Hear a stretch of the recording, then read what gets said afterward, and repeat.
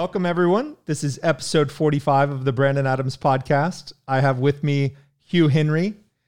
Hugh, where does this afternoon find you? You find me at the work site for my new villa, which I'm hoping to open by the end of the year. So you find me in St Barts, hot and humid St Barts. How is business this time of year? Well, this is the low season. High season in St Barts is the Northern Hemisphere winter. Um, the summer is hot and sticky, and the best place in the world to be is the Mediterranean, and supposedly others, but the Mediterranean. Um, but yeah, the island is kind of I mean, this year has been, dope, has been insane. Everyone is still trying to get COVID out of their system. Everyone's kind of still feels they owe themselves a good time, and this is a good time place. Well, I enjoyed yesterday catching up on your recent podcast with Ben Hunt. And both of you admit to a bit of a pessimism bias. I admit to one myself. And the pessimism bias is severe enough that in Ben Hunt's case, he's on a farm in the Northeast. And in your case, you're in St. Barts. Does St. Barts feel independent? Are you prepared for many future states of the world? I committed to here. My first purchase was at the end of 2012. But I kind of committed a longer term um, view of the world starting around about 2015. After the travails of the great financial crisis, having spent kind of 2 years being a moral what would I want to say? A clergyman, is that the right word? But like almost being a minister of the cloth and sending everyone to wishing to send everyone to damnation. Um, I then got very tired by the helplessness of the situation, something which we see writ large. I'm sure we might touch upon it with the comedy of tragic eras, which is Europe, and this appalling elite governing class, which is not distinct to Europe. Clearly, it's alive and thriving in America as well. And I guess I was somewhat pessimistic in that I just don't know how you fix it. And if you can't fix it, you've got to kind of push and create a bit of a distance between you and them. And so this beautiful but kind of tiny volcanic island, which is semi-autonomous to the French state, um, and more than that, which is beautiful. There's a notion of the beauty in nature provides. I think the psychological term is soft focus. It provides healing. There's something just nice about music or about seeing beautiful white beaches. Here I'm surrounded by beautiful kind of wild, savage countryside, and it's healing. I mean, I like to say I kind of part of me died in active financial combat over the I don't know, the 25 years or so leading up to 2017. Um, I needed healing, and so this has been a source of that. Latterly, I feel a bit like the Last Jedi on this kind of rocky outcrop, sent to just deliberate.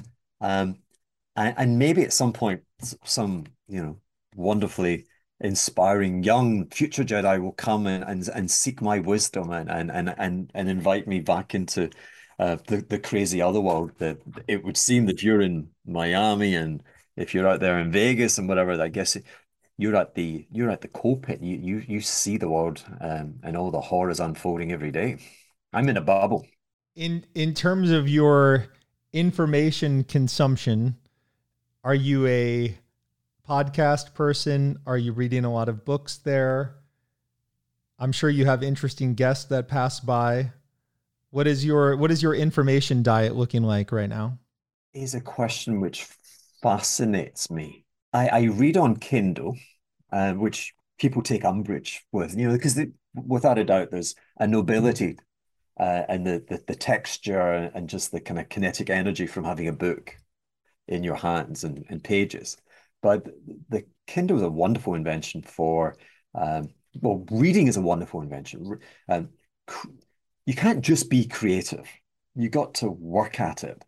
And one of the, by far the best means of being creative is reading. And reading anything, reading romantic novels. I mean, not necessarily, God forbid, you're reading economic text and how to make money books. But reading is you're putting yourself into the position of the characters and you're making the decisions of their journey almost before they make them, and then you're critiquing it. But you're kind of so you're actually using the faculty of your mind, the process of discovery, and how you react. And I find that is of great assistance when I come back and kind of focus on things with regard to markets and Fed policies and these macro issues about currencies and the state of the world. But I read very slowly. And unfortunately, I can't do the audio. Audio just sends me asleep. I've got a great friend who's got a meditation app, and he was saying, "Oh, it's the best thing." I put it on and I fall asleep. And I was like, how do I break it to you? That sleeping is wonderful, but it's not meditation. It's something else. So the audio doesn't work for me. I read very slowly. But the ability to capture, for me, it's reading is conscious REM. It's being alive, and the subconscious processing can actually be resolved as you read. And so for me, it's the importance of highlights, and then being able, the highlights become portable, because I find I like to write, and I have a sensory perception that a book holds something which is relevant for where I find myself in what I'm writing. And so I can just drop it down, find it, turn it into my words, and boom, we're off to kind of gonzo finance, and we're drinking tequila, and we're in the tropics sort of thing. But I have no Bloomberg. Um, I have no kind of conscious outreach for financial material. And yet I don't know if it's the Wi-Fi, but there's just something out there that keeps kind of coming through and getting processed by my mind. Maybe I'm a shaman, I'm ashamed to say that, but maybe I'm a shaman of some sort. Well, my recent reads are have left quite an impression. I read Peter Zeihan's The End of the World is Just Beginning, and then I also read Matthew Ball's Metaverse. And it's striking because The End of the World is Just Beginning paints a rather bleak picture. It's informed by geopolitics and demographics, and it makes an argument for an end of globalization. It, like you, is very pessimistic on Europe in particular. But it paints a pretty stark picture for 2025 through 2035. And then by contrast, the metaverse is about our technological future, where the internet and the metaverse ultimately is becoming a more and more pleasant place to spend time, more and more appealing. And it looks like sci-fi dystopia, right? It looks like we will go that way, where the world of real things is more and more challenging, and the virtual world is more and more appealing. I also find myself wondering whether part of that is based on the fact that we are a dopamine-driven culture, and we do like the stimulation of the machines, and we don't like the complexity of the real things. And it seems inevitable almost that we'll be spending more and more of our energies in the short attention span, high dopamine technology world and less confronting real things. And I was also, as I was reading the metaverse, I was thinking about the COVID experience, and I was reflecting on, like, economically, in terms of economic policy markets, what did we learn from the COVID experience? Well, we learned that people actually kind of enjoy being in their bubble and being on the internet and working their brains into a frenzy, right? With whatever their dopamine of choice, with NFT or stock trading or what have you, right? They don't really mind that existence so much. And then we learned that fiscal policy was far more important than monetary policy in a way, or at least the combination of the two is what's required to get things going really crazy. And I think it previews a future where we had the COVID excuse for printing a lot of money and restructuring the economy. And the experience suggests that we're going to come up with many more excuses to do the same thing. And we're going to get different forms of the craziness that we saw in COVID. I wrote a paper in March 2020. So, the emergence, I wrote it in the summer of 2020, entitled the Dawn of Chaos. I think we certainly have opened a new chapter, which does seem chaotic, less organized. That in itself is not good for risk markets. Risk markets, we've just perhaps completed 1980 until, let's call it COVID, was perhaps a long stretch of time, which was the reimposition of order. That, the things that happened, we could look upon it from afar and judge it to be the right steps. The 70s was very much disorder and chaos. And of course, there are many references to the 70s today. And it will require a retuning of our minds, because we've had 40 years of being accustomed to a particular metaverse, if you will. And the metaverse, I got that book. I found it hard to slip inside. I think for me, I'm a romantic. I need romantic verse. I mean, it is very dry. It's dry, yeah. I'm going to push a little bit back on the. I hope I'm not a perpetual pessimist. I'm sure I'm not. My next hat is going to say joy is our energy. Very much joy is our energy. Your other book, The End of the World, I've had so much wisdom the last few weeks listening to U2's Achtung Baby album from a while back, and there's a song there to It's the End of the World.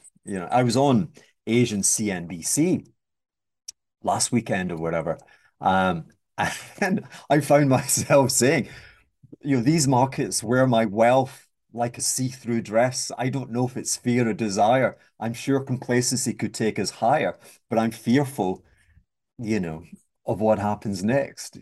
For me, I need soft, creative. I need music.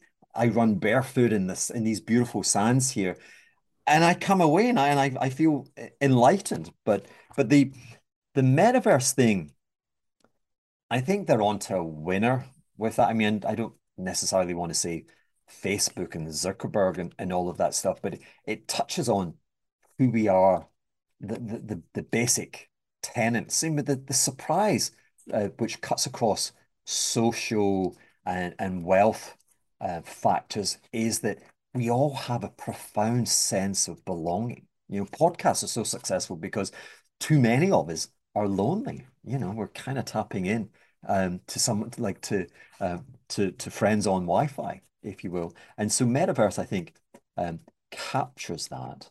And I think it also reflects just how unattainable a lot of our life has become. And again, perhaps owing to policy errors or just because life sometimes takes a turn for the worse. But um, the major thing that society has to deal with is that in 2009, there was the distinct possibility that equity markets could effectively reprice to zero. You know, in March 2009, Citigroup was trading at $9, which was the same prevailing prices as 1976. So again, back into the chapter of chaos. Um, and $9 was an overstatement because it was bust. You know, technically it should have been trading at zero, but nine was where we found it. And that's where the policymakers took their stance. And I wouldn't disagree with it. I think if we'd reset to zero, we saw that in the early 1930s with the bankruptcy of the entire financial system. And so I think wise heads prevailed. But the nasty social aspect of that is that it wasn't the Fed that bailed out the markets. It was the entirety, it was you and me, it was all the citizens of the world. But let's make it US centric. It was all US citizens. And that meant that you had US citizens that are, I call them the disenfranchised, either a function of age or serendipity has meant that they do not own assets. And they were called upon or prevailed upon to bail out those who do own assets. And here we are so many years later, and that distinction has just become even more stark. And we fear that at some point again, the disenfranchised might be called upon to bail things out again. And I'm not, so if I wish to be pessimistic, I'm not quite sure people will be satisfied or willing to take that same course of action. So the future is always fraught with uncertainty. But if I put on my happy face, I am optimistic. You know, where we find ourselves. You mentioned COVID and what we learned. We learned the subtleties of language, and we learned the subtleties of how much personal freedom we have versus, or we believe we have versus how much we actually have. And there was language that you could not use on social media platforms. You would be closed, yeah, you would be subject to retribution. And something like that exists in the economic world, whereby I don't know why, but all the world's principal financial newspapers and other platforms are not willing to use this word depression. The depression has been consigned to the past. It's something that you associate with grainy black and white images from a long time ago, almost 100 years ago. But I tell you, it's here today with us. And just technically, a depression is when the economy recovers, but it never quite captures where you would have anticipated growth to be if you transported yourself to the year 2000. And with all of the available information, if you looked ahead and you were to guess at American GDP today, your figure would be, so US GDP is what? Is about $22 trillion, let's say roughly. You would have guessed it to be 27, 28 trillion. That's a huge difference. And that's a difference each year. And that's the depression. That's the wealth. That's the broken dreams. That's the lack of income uplift. That's the difficulty in sending your kids to school. That's the difficulty with healthcare bills, etc. And that's a depression. Now, from a positive perspective, we've only had 4 of these damn things in 200 years. And I am optimistic that, again, we will prevail. We will have solutions. The solutions they're not quite available yet. I can kind of guess and push and have a sense of them, but I'm sure we will find a solution. The pessimists would tell you that, you know, this is when Marx has his day, that this is the permanent plateau in prosperity. And China's a little bit going that way, where it's kind of saying, you know, we've been kind of making the numbers up. Actually, why don't we just say permanent plateau and let's, rip off the costumes and just reveal ourselves again to be redistributionists. And time will tell. I thought perhaps you were hinting at the recent downtick because I I do think it's an interesting debate. I think that to one reading, the downtick that we experienced in Q1 and Q2 of 2022 is one of the most intense downticks of all times in real GDP activity. So I could see arguments for classifying that as a depression. It doesn't show up in employment. It hasn't really showed up in asset prices.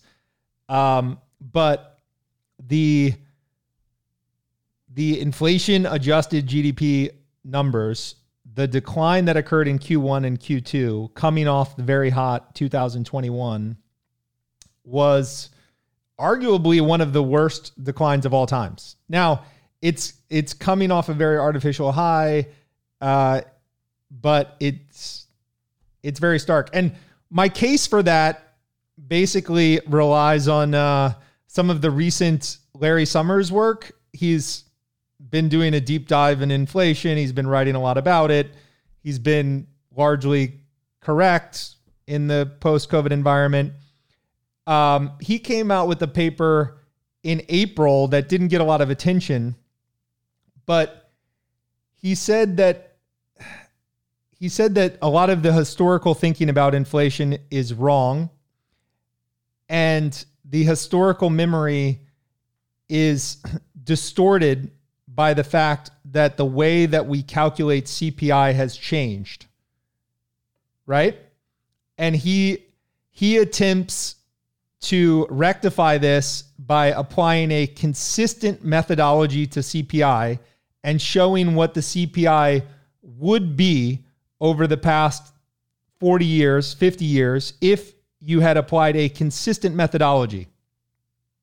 There's none of this like John Williams shadow stats. Let's change dramatically the assumptions of GDP. There's none of this sort of stuff. It's just Larry Summers saying, let's use the exact same methodology and get a data series for the last 50 years. And what's surprising about his data series is that when you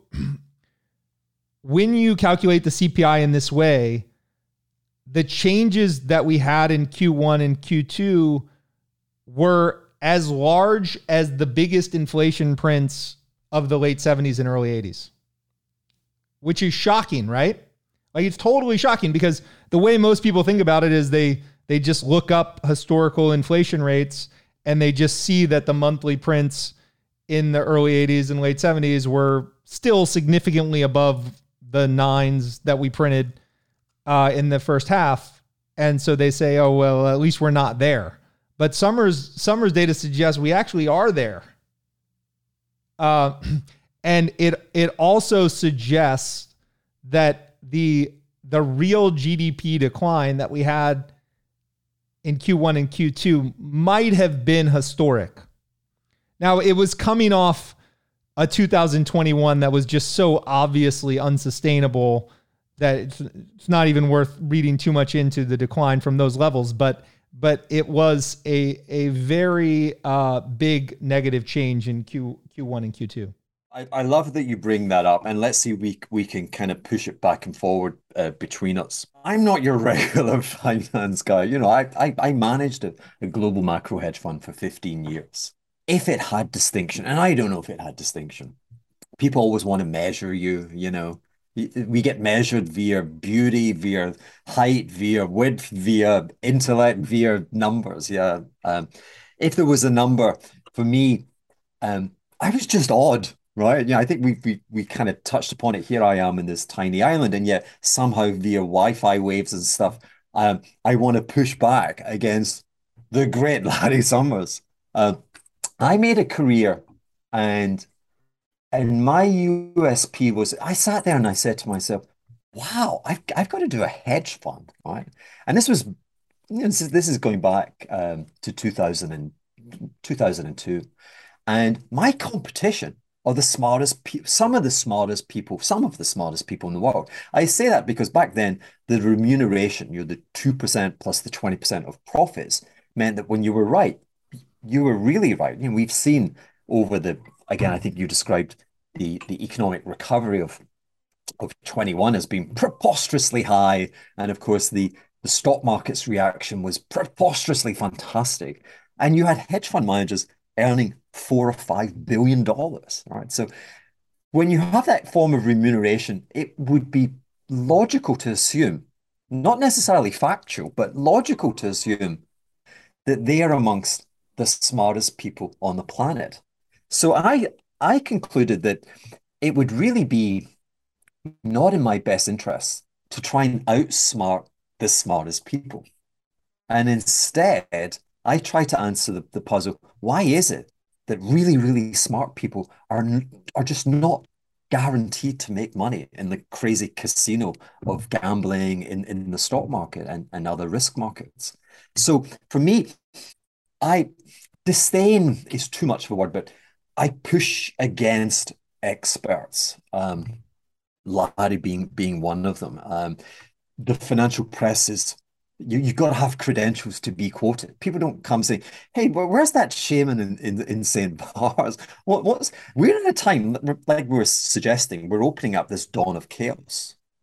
This is a time when you kind of want to speak to the kind of the more fringe, crazier elements of the community because sometimes they actually have the insight and they can just get a glimpse of what happens next.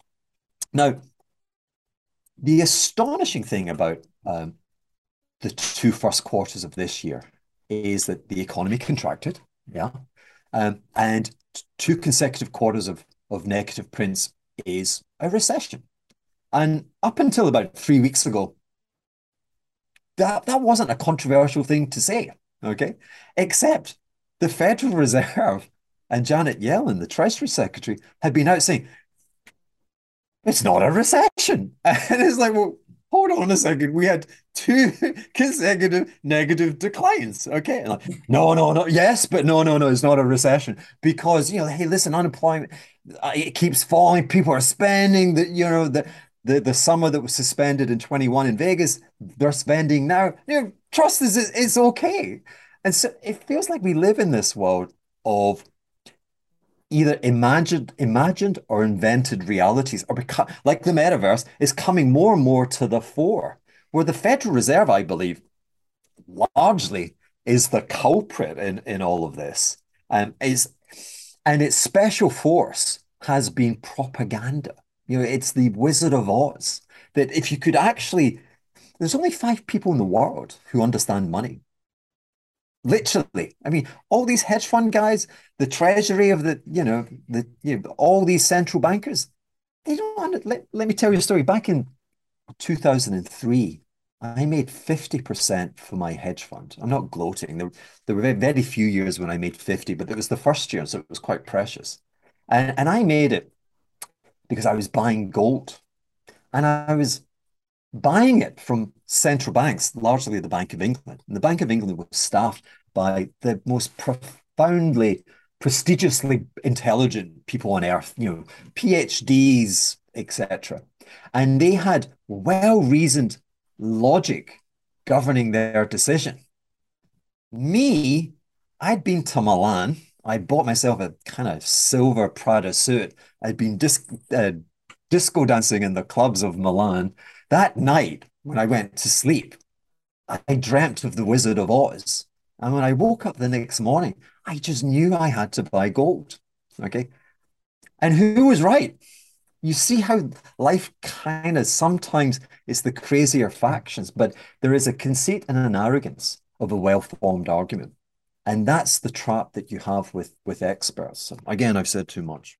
Looking at policy specifically in the COVID environment, what do you see as the key policy mistakes? If you take us back to your March 2020 article, The Dawn of Chaos, what do you think we can say with the benefit of retrospect were the major policy errors that occurred in 2020 and 21? the power of the Federal Reserve is rhetoric, that it wants you to believe that it's omnipotent. Um, and really, since the 1960s, the Federal Reserve has had very little power in terms of the plumbing of the credit system. Starting as far back as the 60s, um, private commercial banks, not central banks, but private commercial banks, who are actually the only ones who are responsible for money printing, they reorganized their affairs and they created a club-like system called the euro dollar, whereby you could create dollars outside the sphere of America. This was a new thing. And the risk of your counterparties were other banks. And rather than having central bank regulations determining your risk levels, you had your peers. If your peers, other banks, were willing to accept your collateral, then you were fine. And so we invented a new form of money, which essentially took the government or the feds out of money. And ever since, the feds just had rhetoric that is like, we got this, we understand it. And it's a litany of errors. Now, specifically to your point, the Federal Reserve, the sin of the Federal Reserve, I believe, was Jay Powell and others going on daytime TV in the summer of 2020 and saying, we, the Federal Reserve, we print money. We print money. Now, legally, under the Federal Reserve Act of 1934 or 36, that's illegal. Okay, so they have no permission to print money, and indeed they cannot. But in trying to influence opinion, like, hey, don't worry, we got your back. We're printing money. We got this alien body snatching invasion. We will prevail. Okay, we're doing something. They were doing nothing. Now, coming out of that, remember, COVID was analogous to a world war, whereby in a world war you redirect all the manufacturing and industrial activity, all the shipping lanes, and everything is reorganized for the war effort. And in 2020, 21, and still today in 22 in China, it was kind of closed down. We said to people, stay at home, this thing's infectious. And so we for the first time ever, we closed the industrial capacity of the world. And then we reopened it. And we didn't just like reopen because like you got to be cautious, you got to give them advance warning. Like you might want to turn the electricity on, you might want to get some cleaning team in, get the dust off the machines, get ready. We didn't do any of that. The government, so back to fiscal policy, the government went, hey, here's a check from Uncle Sam. Go and spend money, right? And at that point, the largest component of spending is typically on services, eating out, going to the cinema, getting your hair cut, etc. That was all closed. But here's this money, and so you go on Amazon and you buy stuff, and boom, right? The guy who's just kind of opening the shutters and the gates on his factory, suddenly he's never been busy, and he's like, oh my God, right? And so you raise prices because demand's too much, and that's how we work. Like I'm overwhelmed with demand, I'm going to raise my prices to choke it. And then you get to Larry going, first quarter, second quarter. And indeed, the reality of these prints being enormous. Suddenly prices are rising at 9-10%, the fastest rate of price erosion or wealth erosion in 50 years. That's so the error is I think the price increases that we're seeing are relative price increases. I think they are explainable by this preposterous situation that I tried to describe. I think it has precedent. The same thing happened after the Second World War. US prices were rising at 19% in 1948, 1949. But we don't talk about the great inflation from that period because it was just an initial kind of changing the gears and getting back into it. But back to the Fed, because they were out there and, liar, liar, pants on fire, we're printing money. Well, you know what? You own the inflation now.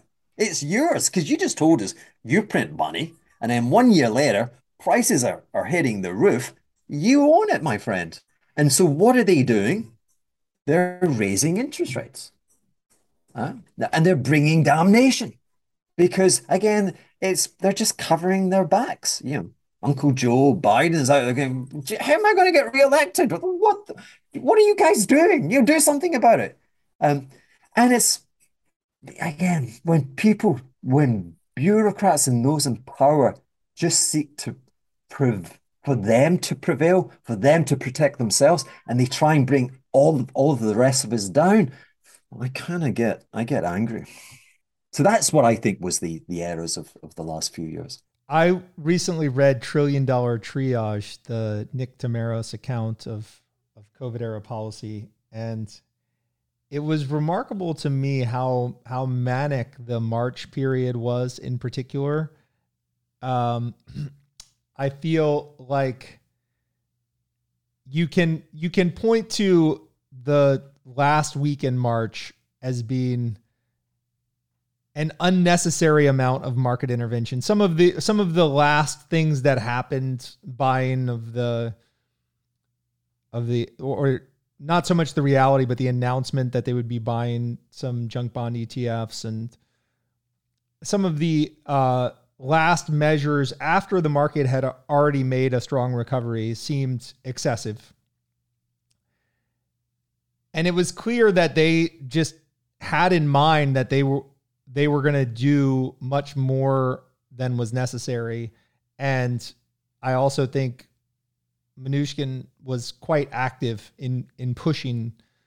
At that time, there were 5 to 10 calls a day between Powell and Mnuchin. And then I think the next error was talking in 2021 as if inflation was inconceivable. And I think the major error was, if you're looking from the perspective of March 1 to now, where we've added $1.5 trillion or so to the Fed balance sheet, it was evident by March 1, 2021, that the economy had made a strong recovery, that asset markets were richly valued, and that prices were likely to be going up. So that time, a little bit early, should have been the moment to slow down the stimulus. And instead, it was a lot of stimulus and a lot of confident talk until the inflation numbers came hot and heavy. You name checked another book, and your credentials are impeccable. You are a well-read host. I congratulate you. Um, but again, I want to push back and off you. I'm looking at my Kindle on my phone. I'm like, what have I been reading? So I'm presently reading. I'm reading what is it? The Memoirs of an Addicted Brain, which is fantastic, I have to say. I mean, it's really, really good.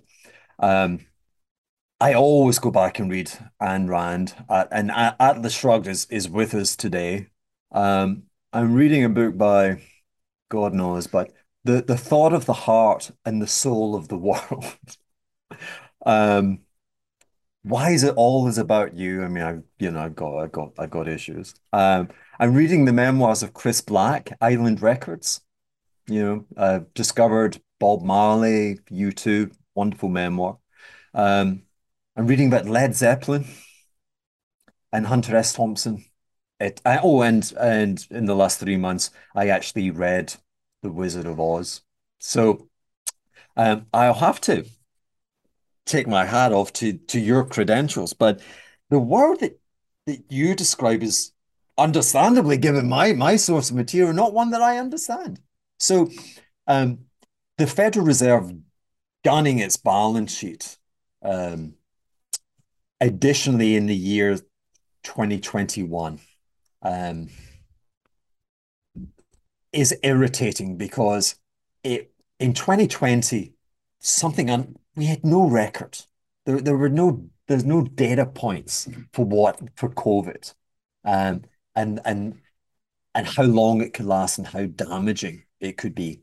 But 1 year later, we had the measure of it. Again, we had this wonderful, creative, democratic, liberal social democracy, and it found solutions. It found, it found a way out.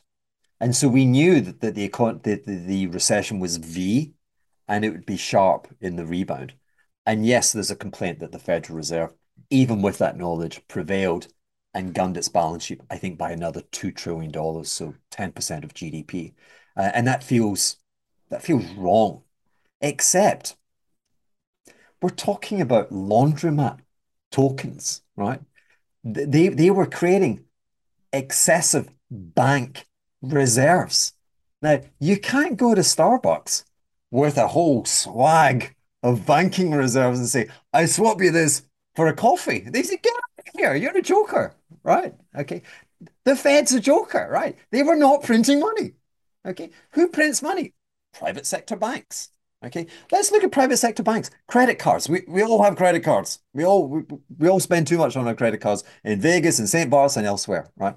Credit card balances are 9% below where they were in 2019.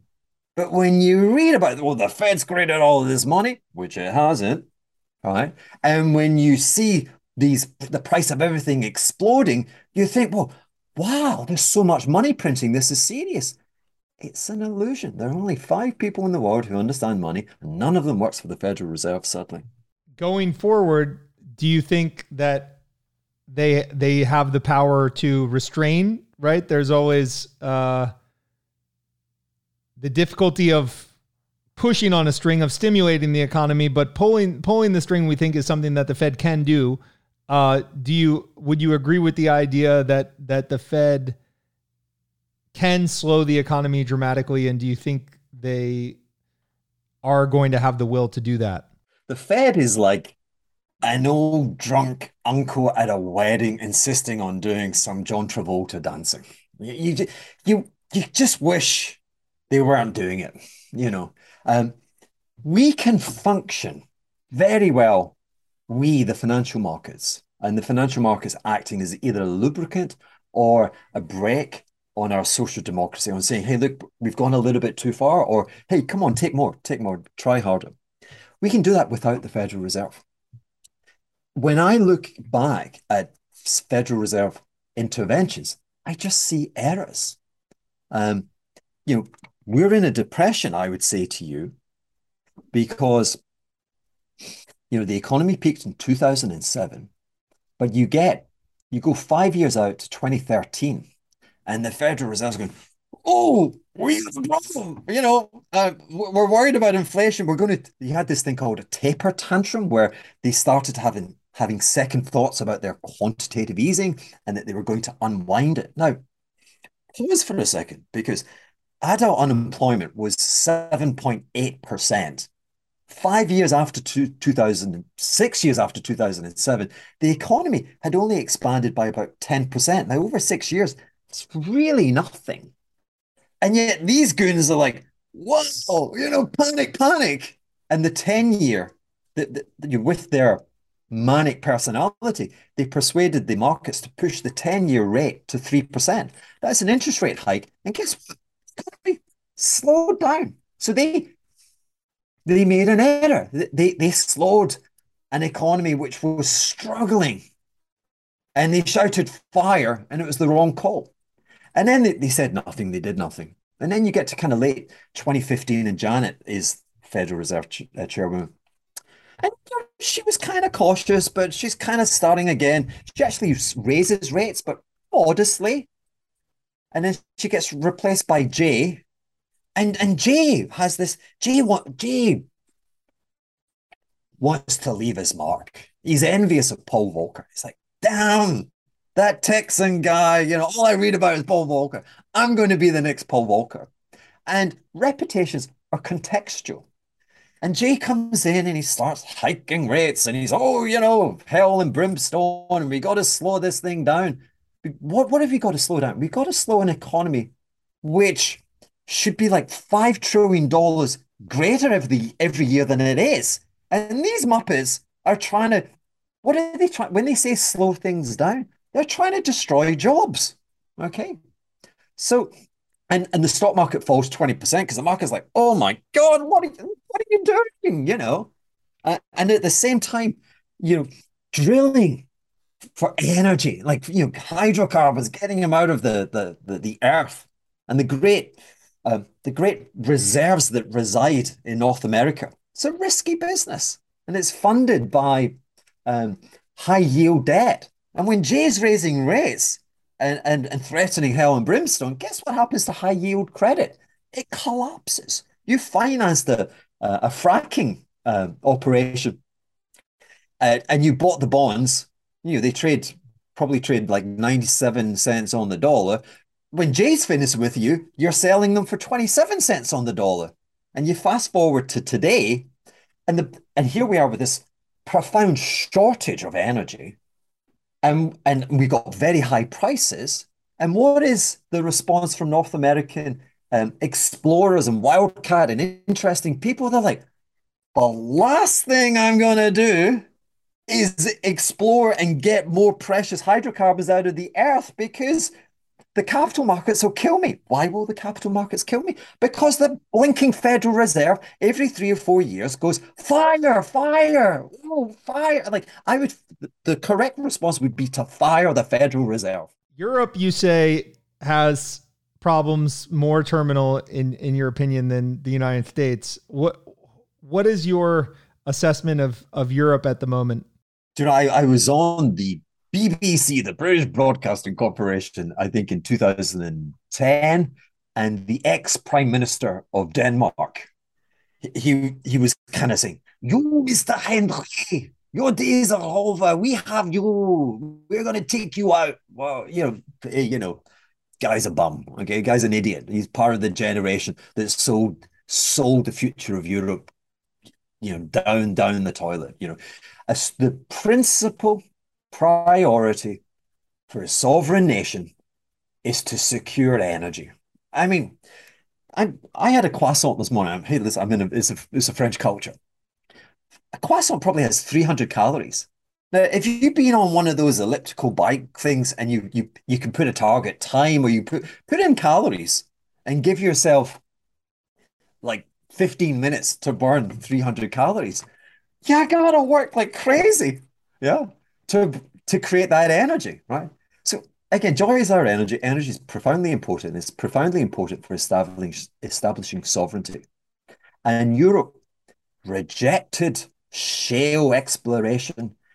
It embraced the environmental social governance that, not only were we to be mindful of the planet, but we had to immediately stop all exploitation and discovery in the European continent. Yeah. And Europe has effectively, it has no indigenous domestic liberty energy, if you will. It is dependent on an energy source that comes from a government that doesn't respect liberty. So the euro presently is trading pari passu with the dollar. And I would imagine that the euro has to weaken further to reflect its lack of sovereignty.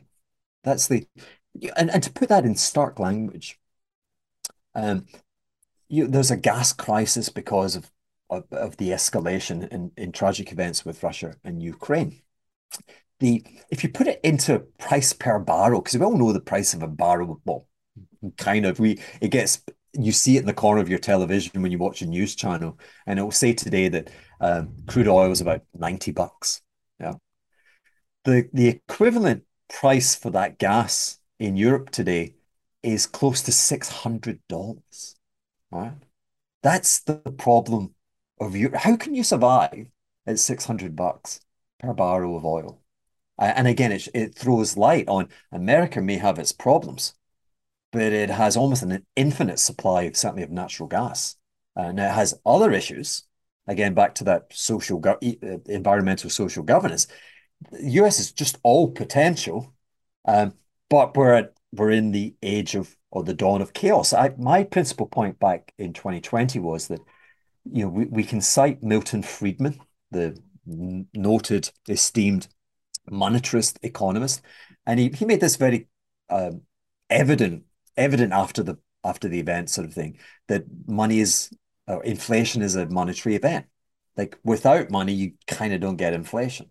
And I wanted to add on top of that, it's also psychological. Like it's the two factors moving in unison which create the inflation. Paul Volcker's great achievement was actually psychological. Think of a bank as a hedge fund that can either have a loan to a mom and pop business, to a risky commercial private enterprise in the United States.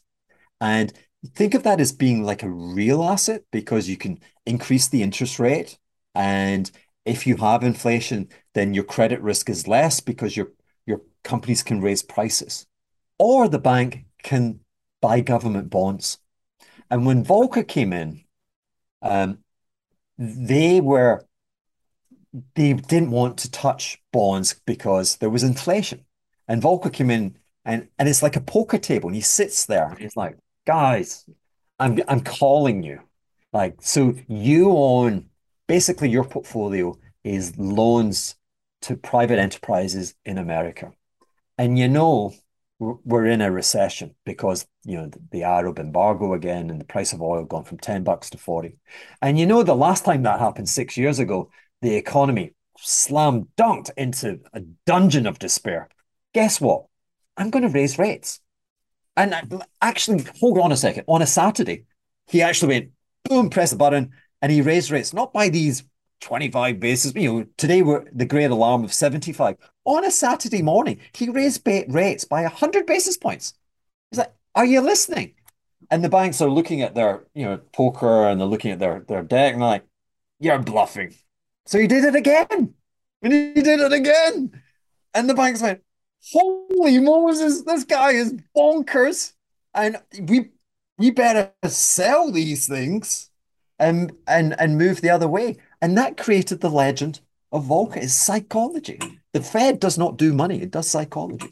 Okay, during the depths of COVID, they were buying $80 billion of treasuries a day. They do have that power, right? To print some money and have the Bank of New York, the Federal Reserve Branch in New York buy a lot of treasuries like that. It does seem like they have the power to, at least in the short term, have some sharp market impacts. It would be a sharp market impact. So the role of a central bank historically goes back to this definition from a Victorian British economist, Walter Bagehot, and it's to be the lender of last resort, to buy the stuff that no one else is willing to do. JP Morgan did it in 1907 or whatever, before the US had a Federal Reserve. So my pushback on that statement is since 2008, or since March 2009 and the advent of quantitative easing, which is largely buying US Treasury bonds, the Federal Reserve has been in competition with every other major financial savings institution in buying government bonds. They're buying the same thing. In fact, there was meetings from a Federal Reserve meeting about 8 years ago saying, we're meant to buy the stuff that no one wants to buy. Why are we buying what everyone wants to buy? So again, let me try and put that in psychological context. The banks messed up horribly in 2004, 2005, 2006, 2007. And why did they mess up? They messed up owing to the arrogance and the conceit of a well-formed argument. It was a great argument. Lend money to mortgages and then package them, take a mortgage from each district of each state of the United States and then sell it on. And impeccable logic, because up until that point, we had never, in the continent of the United States, we had never seen a unified price decline across every state at the same moment in time. Never happened. The US is magnificently diversified via resources and intellect and culture and everything else. Okay. That was the conceit and the arrogance of a very well-formed argument. Except the argument failed because prices fell across every state.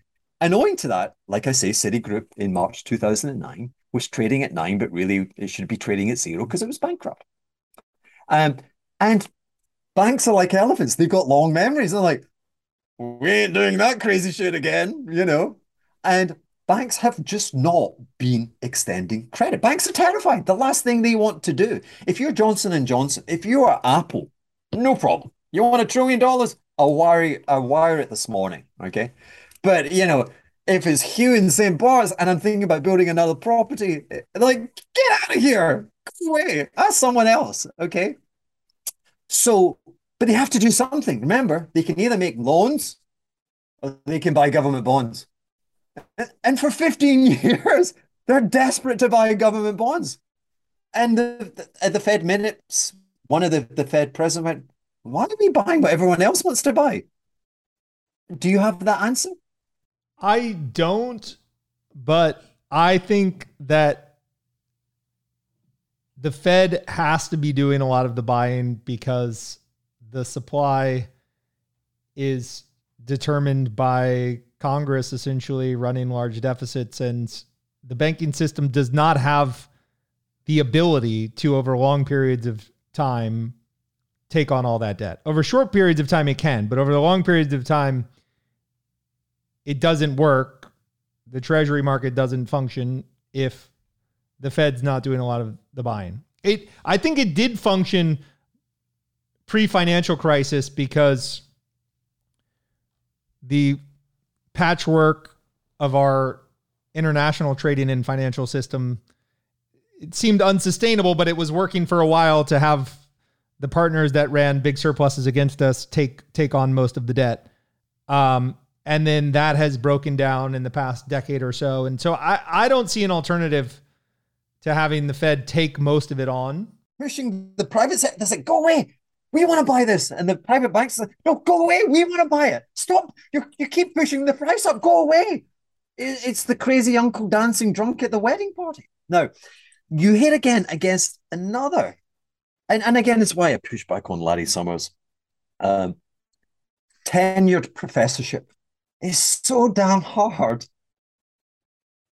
to penalize experts when there's no penalty when they're wrong. They last forever. It's perpetual tenure. Okay. Whereas for me, if I was wrong, I'd get fired. You take your money out, boom, go away. You're a joker. So I've had that kind of dagger pointed at me. Where's that dagger today? I've got about, you probably think I'm the super rich hedge fund manager. I've got a ton of debt locked in at 2%, 20 years, fixed. And I'm building these. And basically, St Barts property is like Bitcoin. The building regulations, it's effectively like a halving, like the supply is being reduced every year. But and every year, some new Tom, Dick, and Harry is becoming rich, and they want to come to a place like St Barts and peacock and say, "Hey, look at me! I've had a good year." So that's my sharp pencil is dealing with the debt. Now, you hit upon another source of propaganda, which is the real culprit of where we are and how we could change things, I believe. And it's this notion of somehow China back 10 years ago kind of helping the home team and buying treasuries. Okay.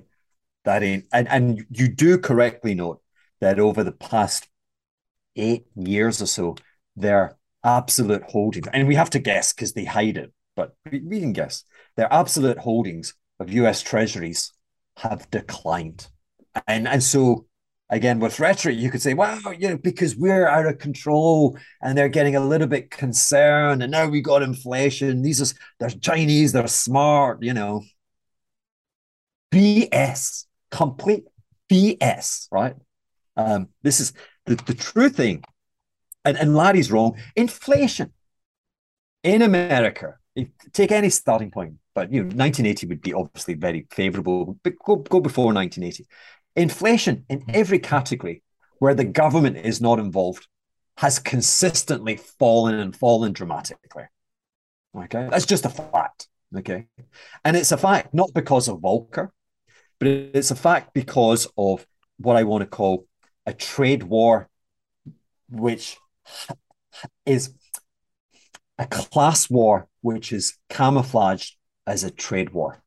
That for noble reasons, America and the West, but principally led by the United States, accepted that we had to do something about the Chinese. There's a lot of them. They're a bit cranky. They're prone to communism. They're prone to purging their population. They just seem to extol in bad things. What if we could engage with them commercially? What if we could make them richer? For sure, at the beginning, it would be tough on us because our unskilled labor pool would be affected by bringing on 1.4 billion Chinese peasants. And that's the class warfare, that wages would come down. And that's why inflation across all tradable goods sectors has just universally fallen, except in those areas like education, healthcare, and even stock markets where the government, fingerprint is all over it. 30 years of trade class warfare, where if you're not rich, you just got poorer and poorer and poorer. And now you've got the blinking Federal Reserve hiking rates because of its silly rhetoric in 2020, and incorrectly, in my opinion, not recognizing that these high relative prices, they're not inflation. Inflation is a monetary phenomenon, and credit card balances are 9% below where they were in 2019. And if I was to give you the whole gamut of financial data, you would see the last thing banks want to do is print money. So who's suffering? Right. I'm in St Barts when my clients arrive. Okay, it's 90 degrees, it's 75% humidity. What are the two complaints? The air conditioning is not cool enough, which is bogus. The rooms get cool to 17 degrees. And then they step out and the swimming pool is not hot enough, which is bogus because I've got the heating jacked up. Okay. So clearly the rich are unaffected and clearly their asset prices are high. Okay. Whereas in the real world, everyone's been told, hey, what do? Do you drive less? Do you trade down at the supermarket? Do you give up on all luxuries? Walmart's the only answer. Do you give up on Netflix? It's two different worlds. People are getting damn angry, and quite rightly so. And the political universe presently is not offering solutions. I mean, Trump was a reflection of the anger, but not a solution. And the question is, well, what's the next attempt? Because there will be another attempt. We agree on that. Politics always trumps the economics, and it seems like the politics are in line to be powerful. I think we'll likely lurch back and forth, left and right, and probably have some extreme policy coming our way in the next decade or so.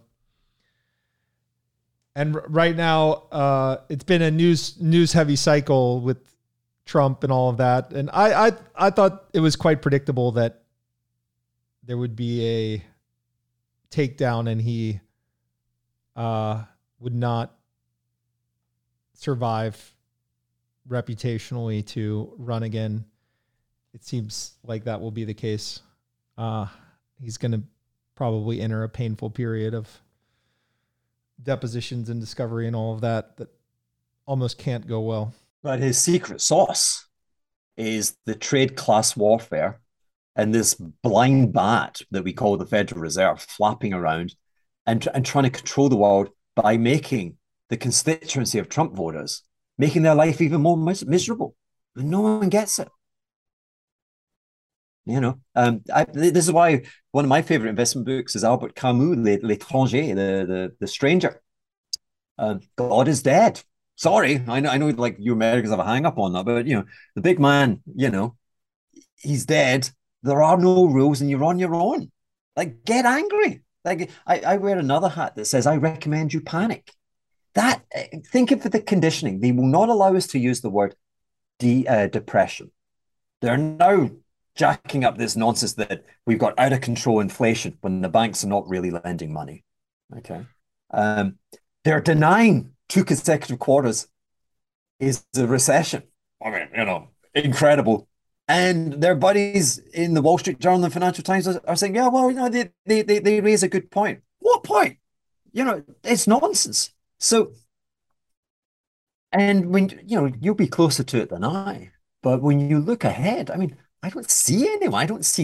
I, I don't see truth tellers. The problem is, I'm presenting Jesus and everyone's denying God. Like you don't want to hear, you only get some sense of another imagined reality by tuning in to some bloke in St Barts who's building villas. I'm charging 60,000 bucks low season for a week, and people can't afford to put $60 of gas in their tank. And yet I actually know the solutions. I I would put a withholding tax. Like, so you're fearful that the Chinese ain't going to buy those US government bonds. Baloney. Baloney. In fact, I would charge them a damn rent. I would say, you want to pimp a ride on our majestic system? I'm going to charge you. I'm going to charge you 3% a year. Okay. I tell you, they will not sell. If Because you think of what is their option? What are their options? They sell, they say, in disgust, you Americans, you break all the rules, we're going to take down Taiwan, sort of thing, right? So they sell them. What do? They park them in renminbi. The renminbi goes to my level, 4.5. Not going to happen. That's their number one priority, is not to allow that to happen. So charge them. Let's get politicians that actually, that's a hard thing, that understand money, that are being actually well advised. They say to their constituency, let's stop the class warfare. Let's stop the warfare on your communities. Like that.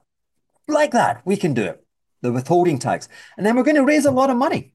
And what we're going to do is we're going to create a sovereign wealth fund. Not for everyone.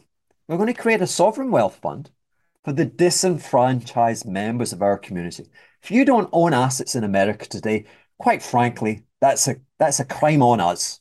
And we will be called upon to bail out the asset holders at some point. If the S&P loses 25% from today's level, Federal Reserve will crank up the rhetoric and will intervene in markets. Okay. At that point, you use the sovereign wealth fund, you buy assets, and you're buying those assets for an account, which is for all the folk that are disenfranchised. So suddenly everyone is together rather than this kind of fracturing of society where I hate you, you hate me.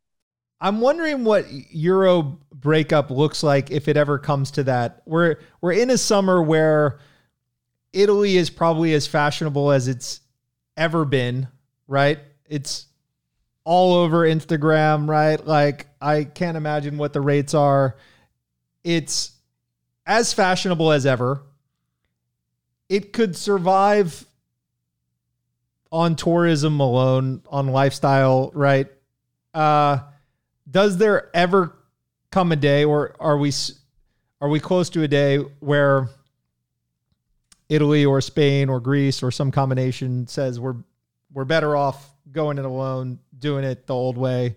And what does that look like? It's not Italy or Spain saying we're better off doing it another way. It's the Northern Protestants saying it wasn't it for me. It's the return of the prodigal son.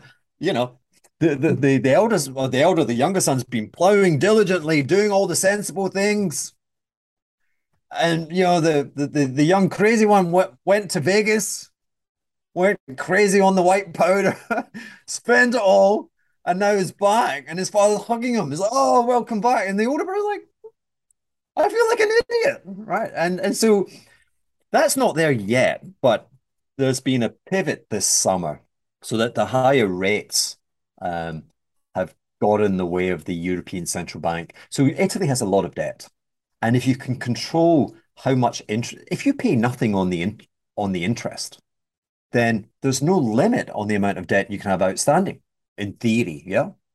Which is the kind of European quantitative easing program. They have a lot of debt. We pray at some point they wisen up, they kind of do more sensible things with their political culture. We hope so. And in the meantime, we're going to just take the pressure out of the system by keeping interest rates very low. And then you have, well, obviously, starting this year, you've had this huge surge in commodity and energy prices. And you've had a fracturing in interest rates. It's like You get one leak, you put your hand on it, and then you get, oh my God, there's another leak. But the leaks are Italy. And so they've said, hey, listen, we're going to, like the Fed, we're worried about inflation because we're blind, because we're not one of the five people that understands money. We're going to increase interest rates and we're going to stop buying government bonds. We promise. Except we're going to keep buying Italian government bonds. So la dolce vita, it like the summer is wonderful in the Mediterranean. Like you say, Instagram is replete with wonderful images. Um, and everyone else is getting interest rates jacked up. They're no longer buying their government bonds, and everyone else's life is misery with these energy prices. Remember, $600 per barrel of oil equivalent. But the Italians have got a pass. And then to confuse matters even further, they've just kicked out Mario Draghi. Now, Mario Draghi is this technocrat who ran the European Central Bank. He's got a following in the financial markets, and he'd become the political leader, and he was running the government in Italy, and he's been turfed out. So what happens now if they bring another bozo in who just, why not ride the system? Just, wow, that's what Italians, I mean, I don't wish to be a cultural stereotype, but there's a kind of, screw it, use the system to your advantage until the system rejects you. So it's plausible. And again, the dawn of chaos is psychology, and it's anger, and anger is building, and it's building owing to the desperate nature of these price increases for items that we call non-discretionary. You have no choice. You got to feed your kids. You got to heat your house. You got to drive your car. You got to get to work, and it's leaving you with nothing. So, not today, but it's if that has more and more credence, then you see the euro breaking the buck. You see it trading below pari passu at $1. That's telling you where we're sliding to. And so I wouldn't stand against the argument of like the euro trading in the 80s versus the dollar. When you say you would stand against it, I wouldn't stand against it. I could see that happen. I see. I see that. Yeah. Thank you for the clarification. Yeah. My last question, your interest going forward, aside from St. Barts life, you've hinted at the idea that you would like to engage in money management. You also are more engaged in the content space than ever before. I've noticed your Twitter follower count has ramped quite impressively. You're more active on the podcast, looks like a couple times a week. Started with Substack.